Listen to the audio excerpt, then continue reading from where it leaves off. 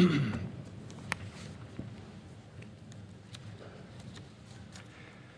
Sunday mornings, we're in a series entitled Encouragements from the book of 2 Corinthians.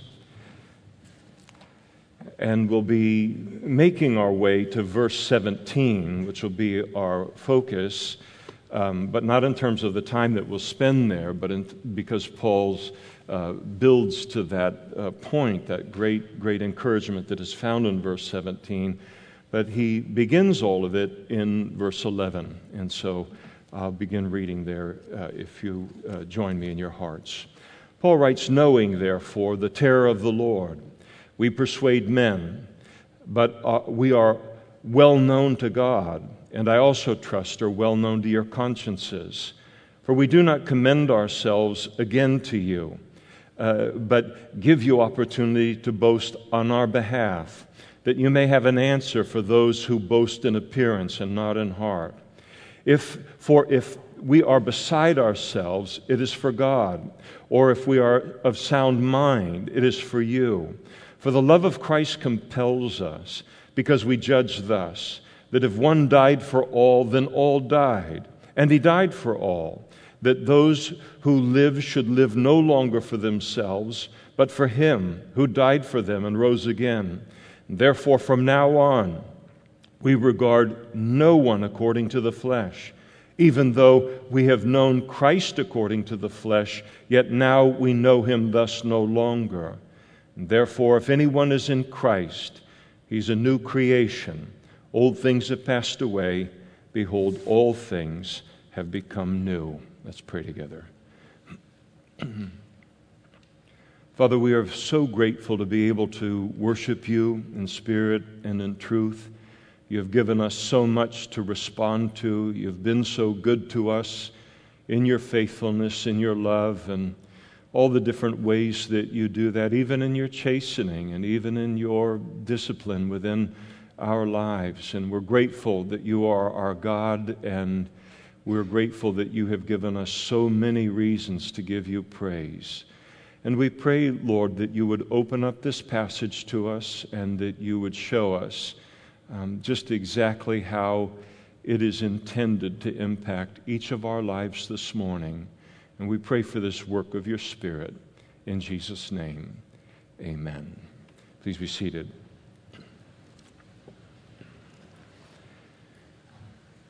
In verse 17, we come to one of the most famous verses in terms of encouragement to be found in the entirety of the Bible. And it describes what it is that happens to a Christian at the moment that we're born again. And it is important for us to understand a little bit about, once again, the circumstances that the Apostle Paul found himself in as he wrote this letter. And they were circumstances that were instrumental in what it is that got birthed in this letter.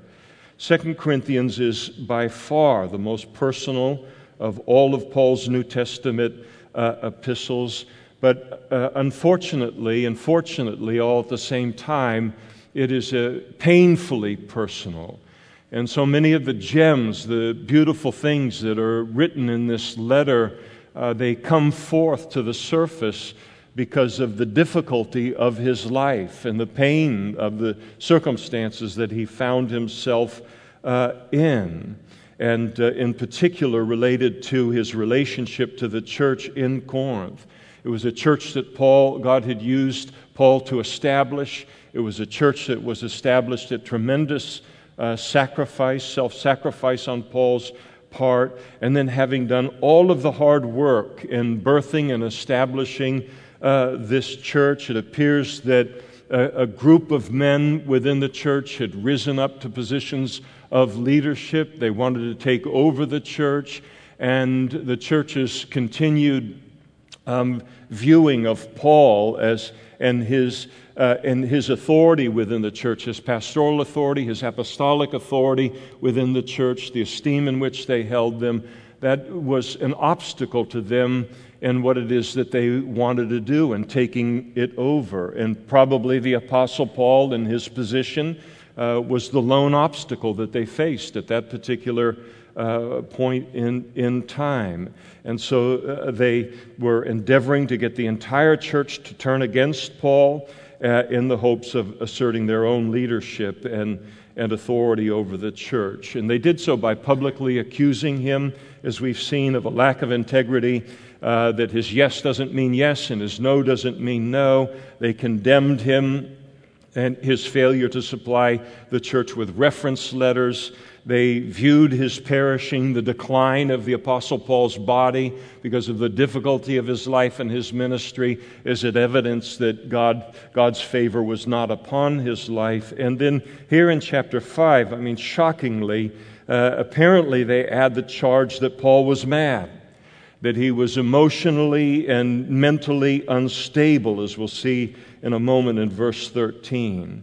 And as we've seen continually in this letter, these spiritual gems of encouragement in Paul birthed out from extraordinarily difficult circumstance, and that's usually the case within our lives. So often the things that are really worth learning in life, the things that come to rise to the surface and stay at the surface the rest of our lives, are things that we learn in difficulty. It's one of the ways that God works all things together for good in our lives as Christians. You might have noticed as we read here that in these 7 verses, the Apostle Paul uses the word therefore 3 times. He repeats it, and including making it the first word of verse 17, and the first word of this verse that is this tremendous encouragement. And he uses the word in verse 11, in verse 16, and in verse 17. And so that reminds us that this encouraging truth in verse 17 has a context. And if we don't understand the context a little bit, then we'll never be able to fully appreciate the conclusion of all of it there in verse 17.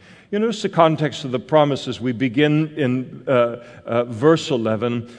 Paul let them know, first of all, that he lived his life with an integrity that is fashioned by the knowledge, as he says in verse 10, the knowledge that one day he would stand before Jesus Christ himself at the bema seat or the reward seat of Christ, and he would give an account for his life and for his ministry, as all Christians will, including those that were in the church at Corinth.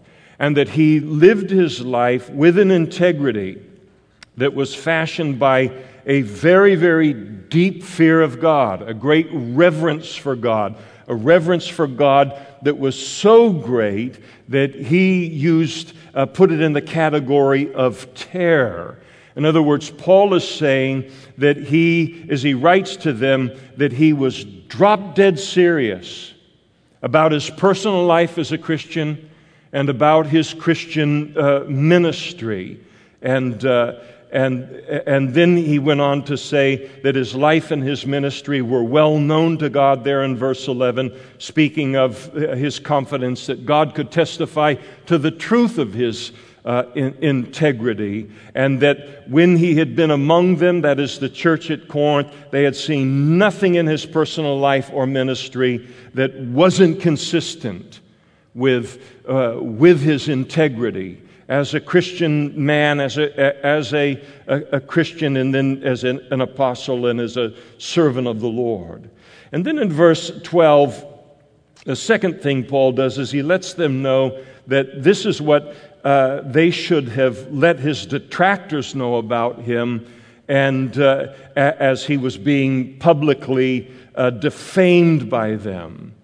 Paul is saying, there shouldn't be a need for me to write a letter to protect my reputation among you as a church. And he says, again, there's no need for me to commend myself to you again, because you have already witnessed this in me. You witnessed it for 18 months. You saw nothing that indicated any lack of seriousness about the Lord or lack of integrity within my life. And then very interestingly, Paul let them know that he wasn't saying this in any way to boast in himself at all, but to give them a reason to boast in Paul.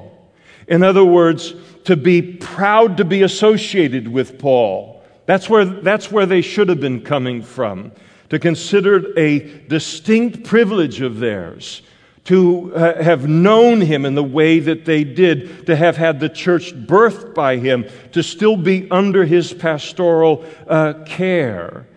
And they should have withstood Paul's detractors and their slander with these facts with their own firsthand knowledge of what they knew the Apostle Paul to be, and withstood these selfishly ambitious leaders rather than staying silent and then forcing Paul to defend himself in this way.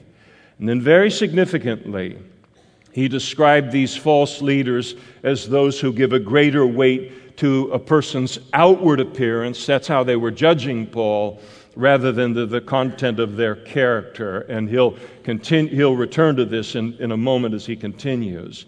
And then third, in verses 13 and 14, Paul then addressed an apparent charge by his detractors, his slanders, the charge that he was mad. They were charging that he was mentally and emotionally unstable. To be beside himself. And to be beside oneself was an ancient phrase. It's common even yet today, but it's a phrase that's used for someone who is insane, someone who's gone mad. If you ever see somebody that's standing at a bus stop, or really just in California walking down a street on any given day, and they are talking to themselves. And here at a bus stop, perhaps the person's having a conversation. There's nobody next to them. They're having a conversation with themselves. They're having a conversation with someone they believe is beside them, but they're having a conversation with themselves.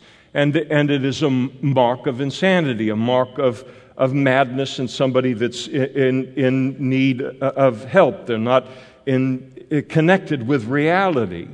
And imagine the absolutely indescribable pride that a person would have to declare the Apostle Paul to be insane, and then to do it in an effort to discredit the intensity and the zeal of his commitment to God and God's call upon his life.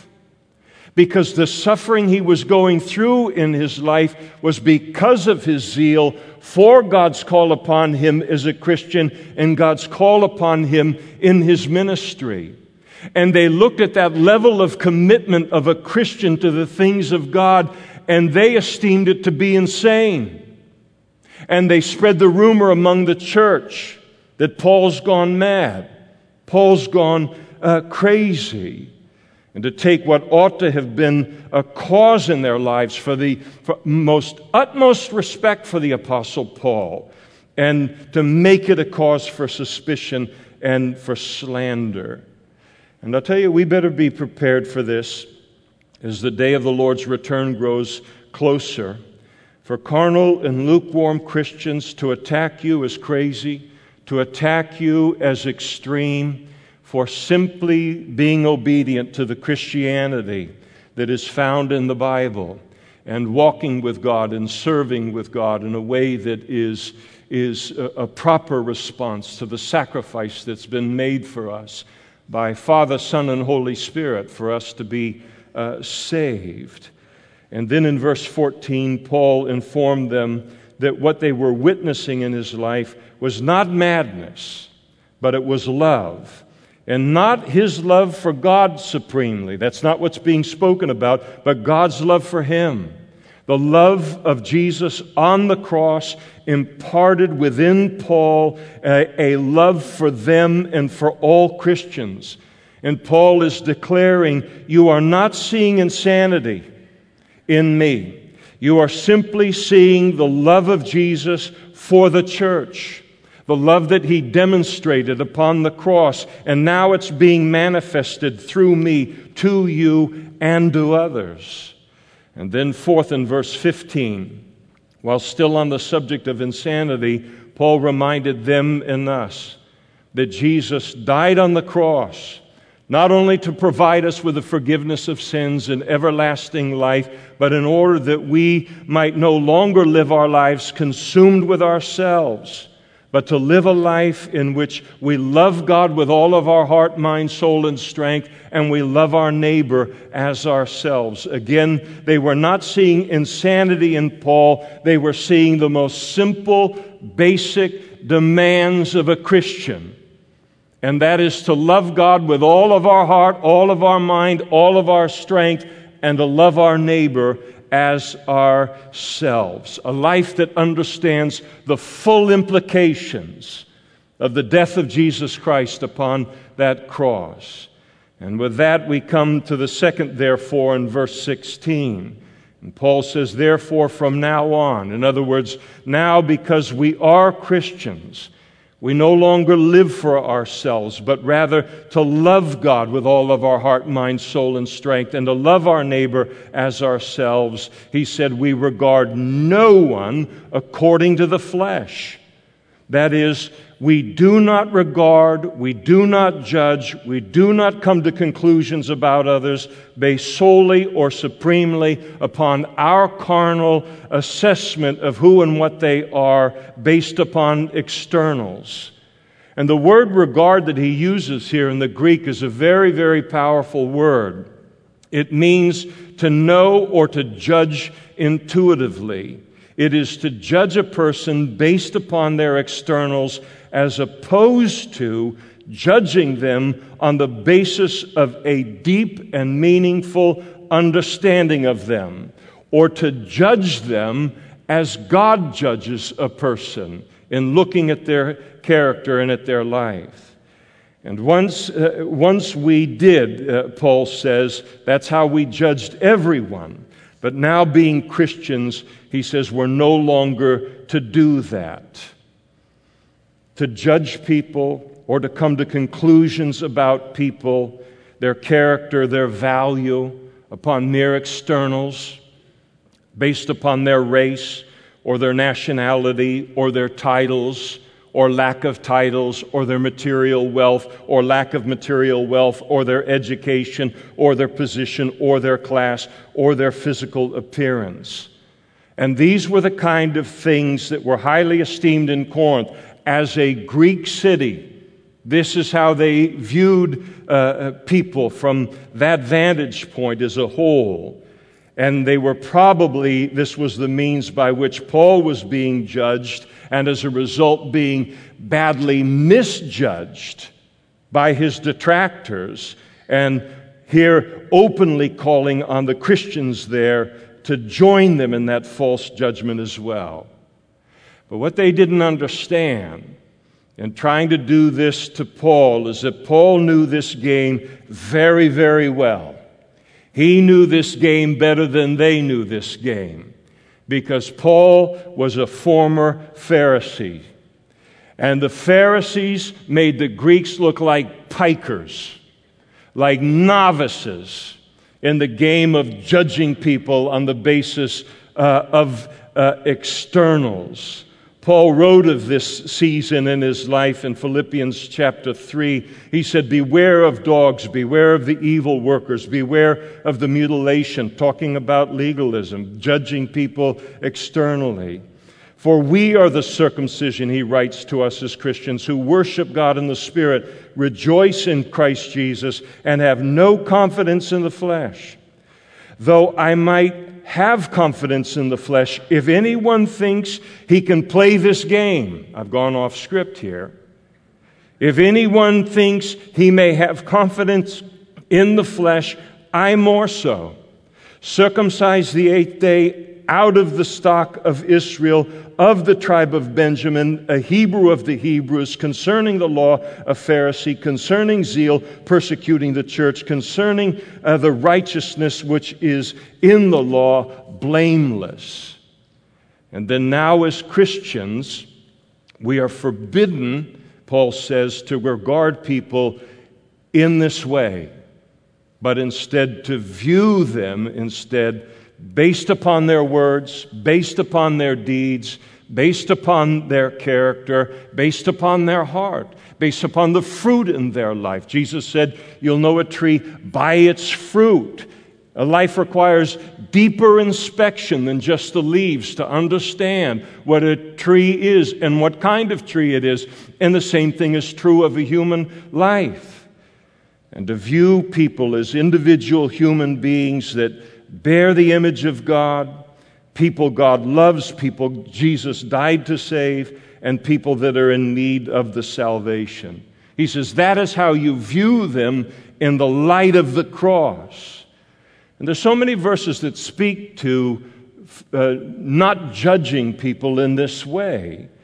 Famously in James chapter 2, James wrote, "My brethren, do not hold the faith of our Lord Jesus Christ, the Lord of glory, with partiality or with prejudice or respect of persons.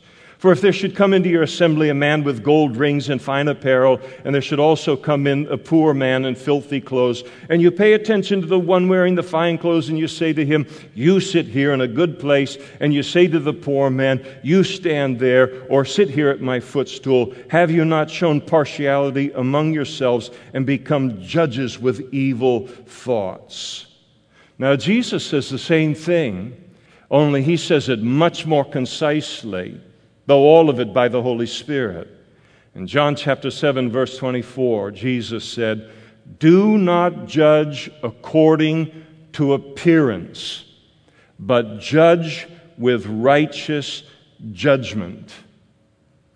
And increasingly in our nation, politicians, educators, activists, media, others are actively promoting this kind of division among us as citizens to serve their purposes.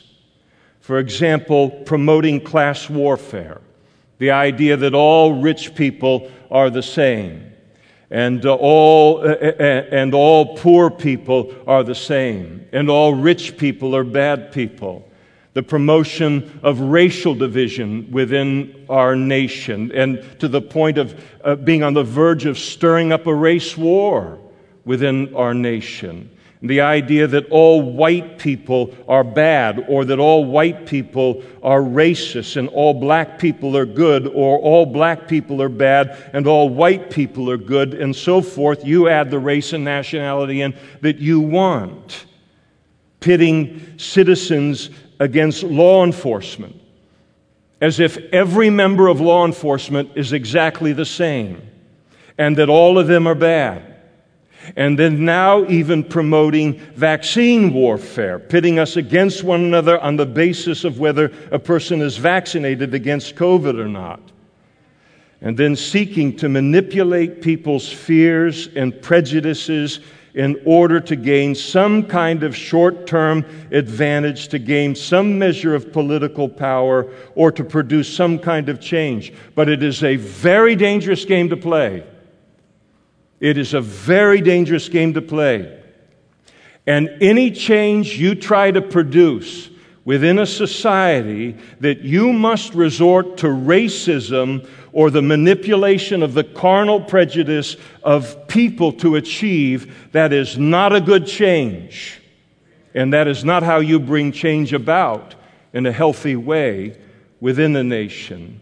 And if for no other reason all of this to be rejected as Christians, then that it is completely contrary to the heart of God as He's revealed, the nature of God as He's revealed in the Scripture, and Jesus as He's revealed in the Scriptures.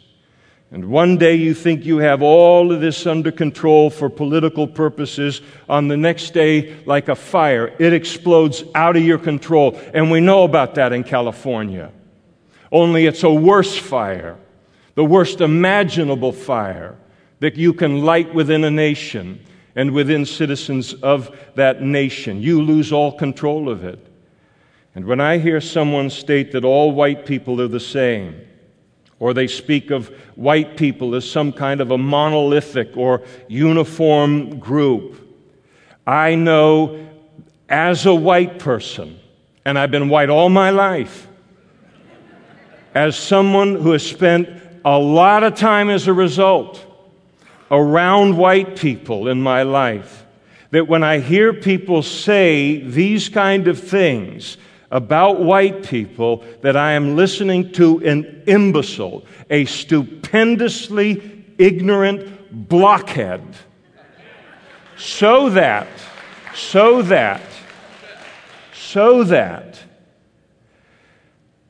when another person at the other end of the spectrum tries to convince me as a white person that all black people or Asians or Hispanics or Jews or law enforcement officers or rich people or poor people are all of the same, and then to tempt me to cease to view them and to regard them individually, but now to view them as a monolithic group, then I will assess them in the same way and reject the message with the same force.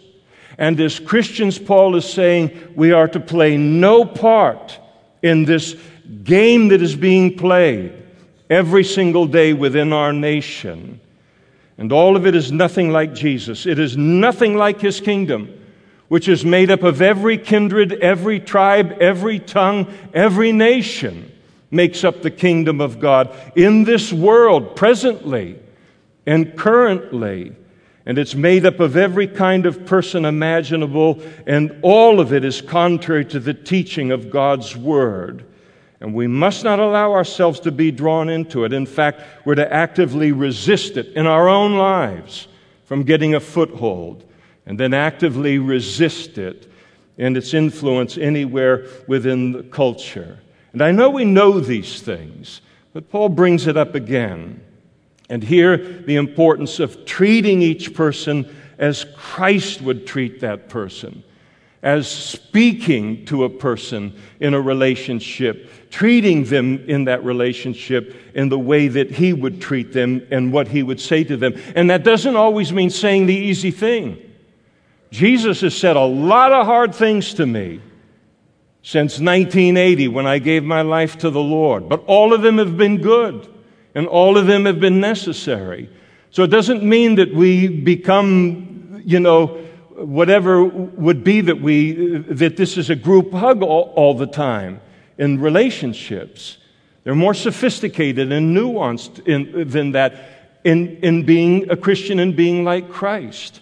But we are like Christ in that relationship. And it can be done. And Paul knew it can be done. Because as tense as things are surrounding all of this in our nation, nothing even remotely approaches the division and the hostility that existed between the Jew and the Gentile in Paul's day. There were religious Jews in his day who viewed the Gentiles as dogs. Imagine, as a formulated view of another human being or a group of human beings in the world, and to actually have your mind so poisoned that you view all of them as dogs. Some of them taught and believed that Gentiles were created by God solely to provide fuel for the fires of hell for eternity. And others would wake up, men would wake up in the morning and they would pray the prayer, I thank you, God, that I am not a woman, I am not a dog, and I am not a Gentile. And Gentiles came after dogs. Now you imagine a person leaving their home in the morning, walking down the street, going to the subway, getting in their car, going to work, and that is the view that they have of every other non-Jew in the world. And that was the circumstances and the situation of the division between the Jew and the Gentile. And this was something of the environment that the Apostle Paul was raised in, and more than raised in, that he excelled in. And yet when he was born again and became a Christian, all of that got swept to the side, and God not only swept it to the side, but made him the apostle to the Gentiles. And Paul doesn't stop there in verse 16. he goes on to describe just how dangerous this kind of superficial judgment of others is, because he declared that it was this very characteristic of his life that caused him to completely misjudge Jesus. But for the grace of God, to then miss the salvation that is found only in him.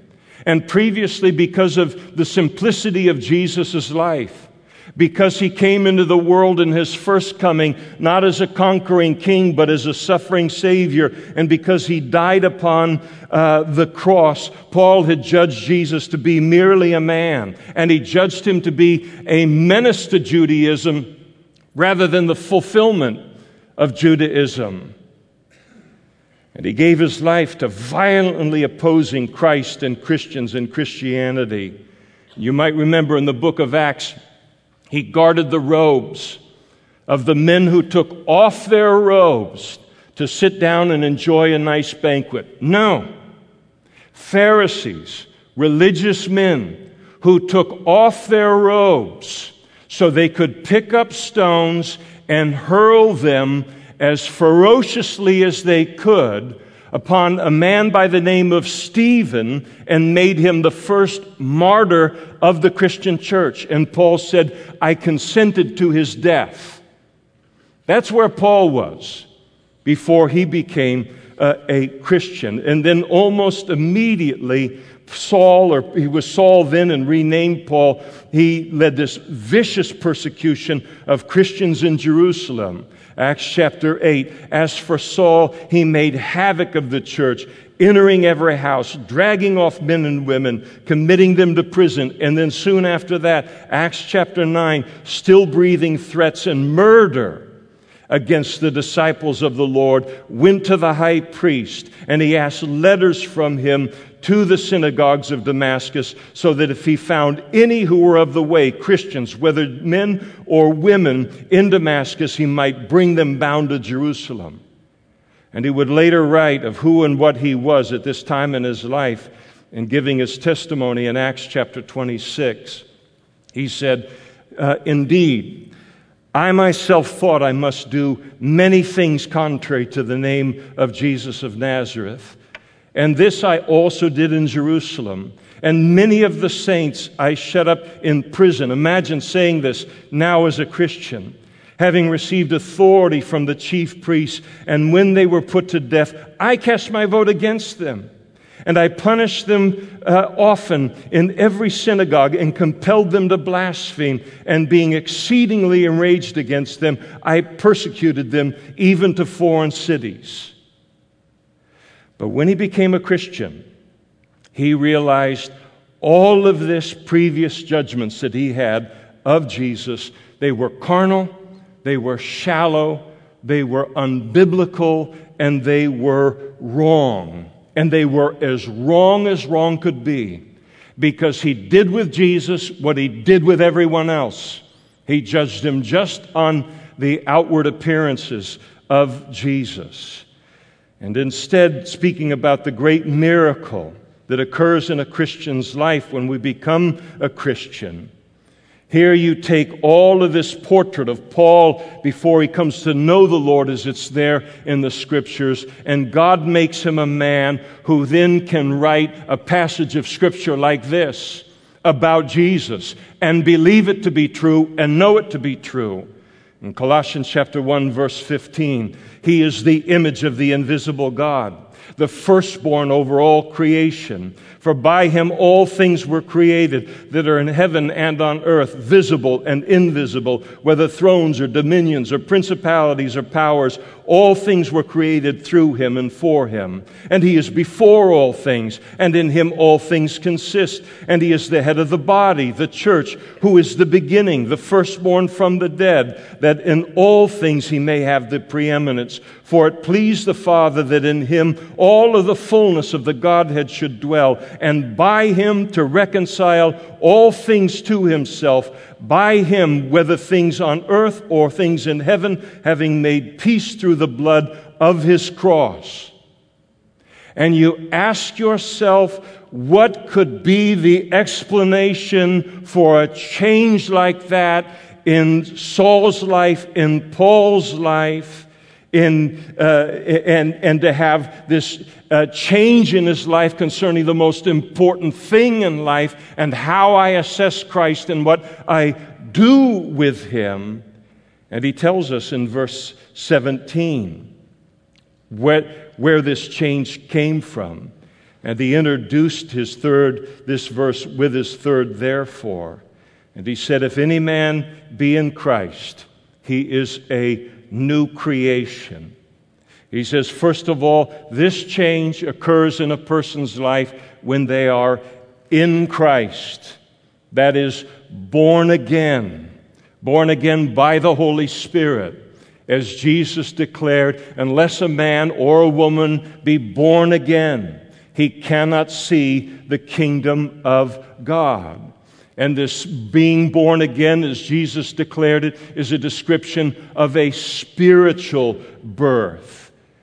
And each of us has been born physically. That's the first birth.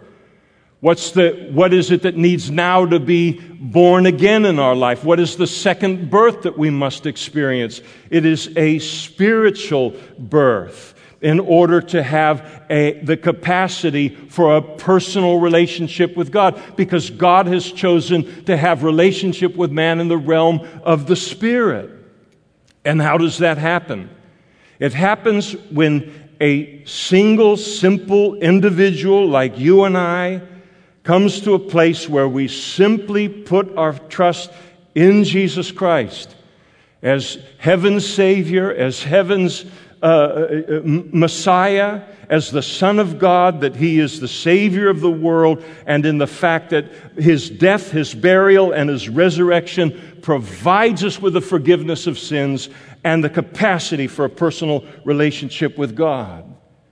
As Jesus put it later in His conversation with Nicodemus in John chapter 3, most famous verse in the Bible, for God so loved the world that He gave His only begotten Son, that whosoever believes in Him, trusts in Him, shall not perish, but have everlasting life. And what happens when we do? And Paul wants us to know what happens in our life when we do so. God Himself, in the person of the Holy Spirit, comes into our lives, and He makes us a new creation. He produces a new nature within us, a nature that loves God, a nature that wants to know God, a nature that wants to obey God, and a nature that supplies us with the desire to do and the power to do of God's good pleasure within our lives. And the Greek word that two Greek words that Paul uses here for new and for creation are fabulous in what the point he's trying to make here. The Greek word for new is kainos, and it speaks of something that which has come into being and was not previously present. Something that did not exist a moment before and has now come to exist. And then the word creation, it speaks of the act of causing to exist that which did not exist before. And here you have the Apostle Paul taking these words, combining them to emphasize the same thing and declaring as strongly as he can that as a result of the spiritual birth, this being in Christ, we are not the same person we once were. We are a person who did not exist before, becoming a Christian. We are now that person. The miracle of God has occurred in our lives. In fact, not only a miracle of God, but it is the greatest miracle that anyone can experience in their lives. The greatest miracle that can occur in all of the universe.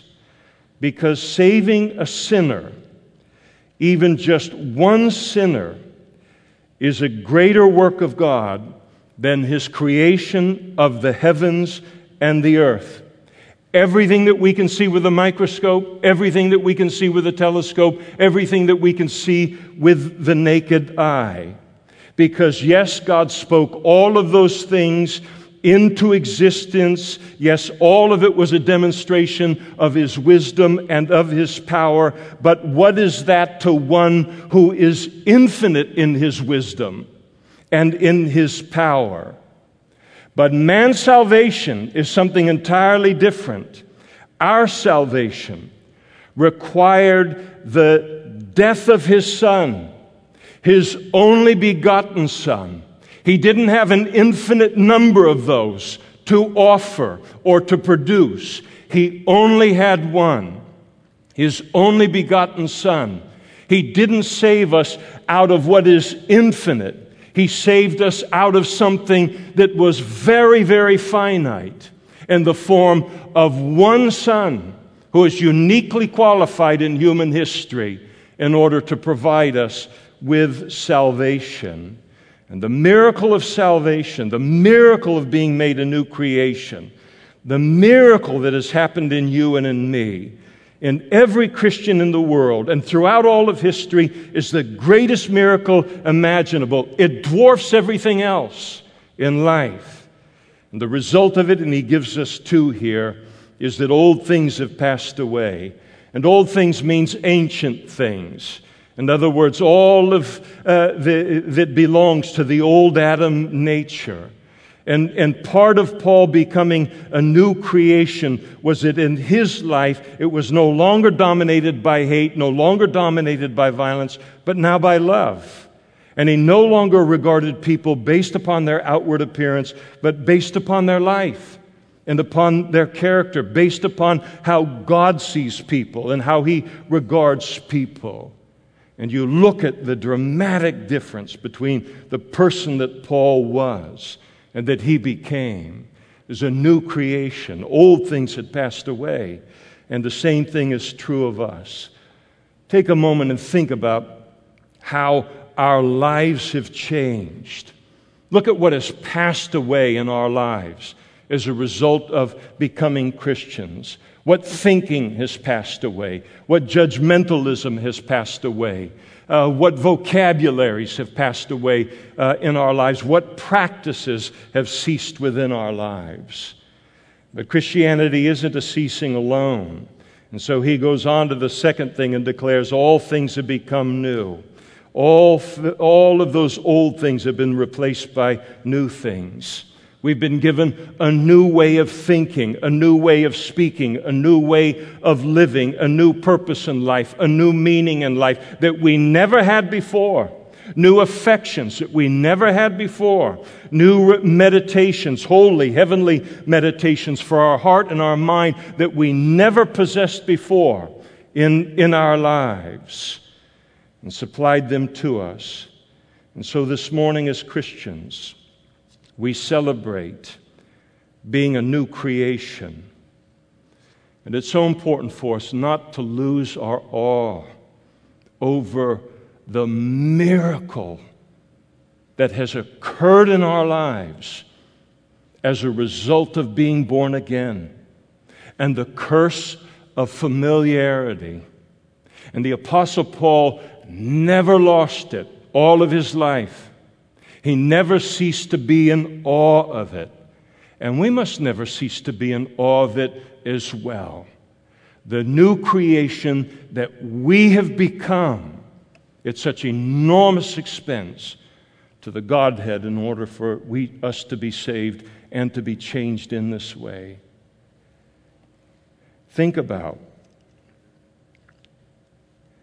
the person that we would still be, and far worse, if this miracle hadn't happened in our lives. I've been walking with the Lord since 1980. What if I didn't become a Christian and this new creation didn't come into my life, become a part of my life, and I now invested 40 plus years in the previous bondages of my flesh, my judgmentalism of other people, my anger, my wrath, whatever it might be in any of our lives. None of us would have remained what we were at that time. We would have continued decades down the path through the years and become what?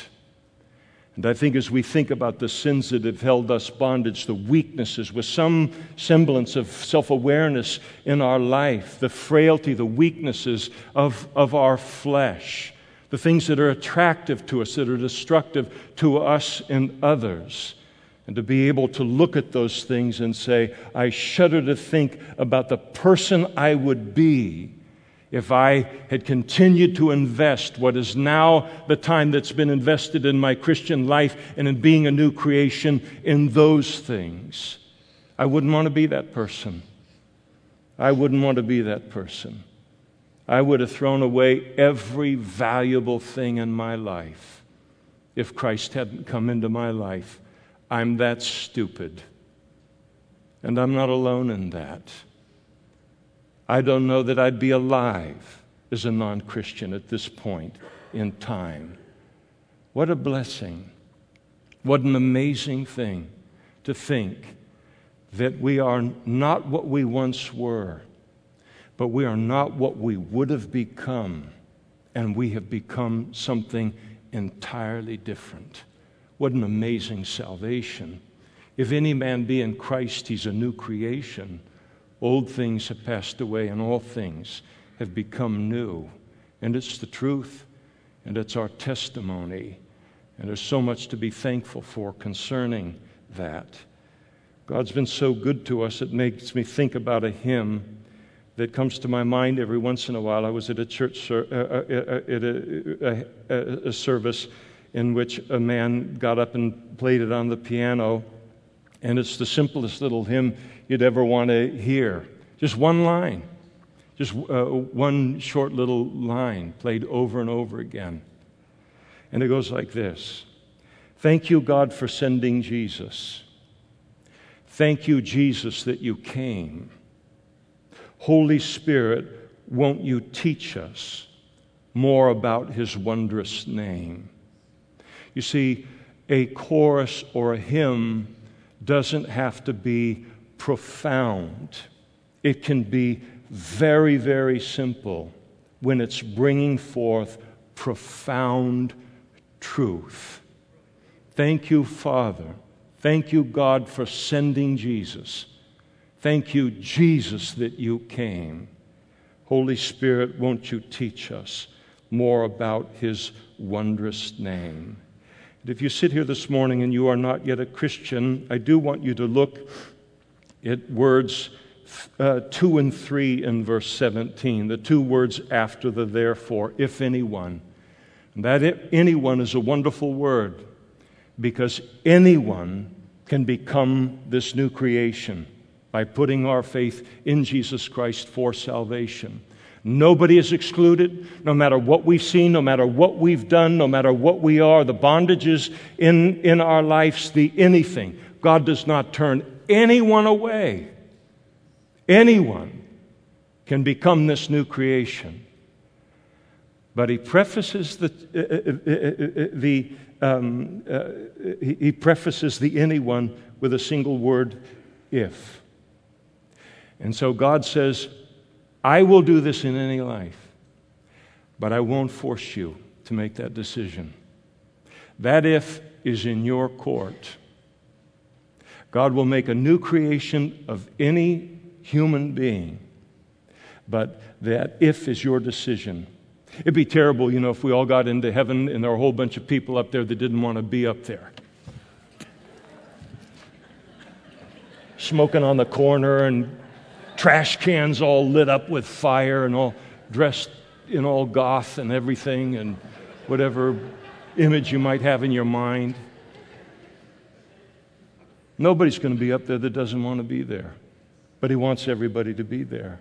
But only you can make that decision for yourself.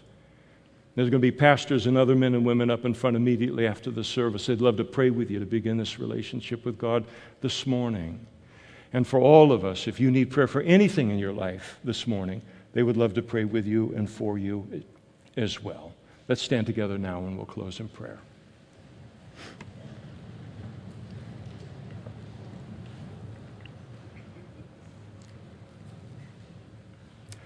Father, once again we marvel at the sacrifice that was involved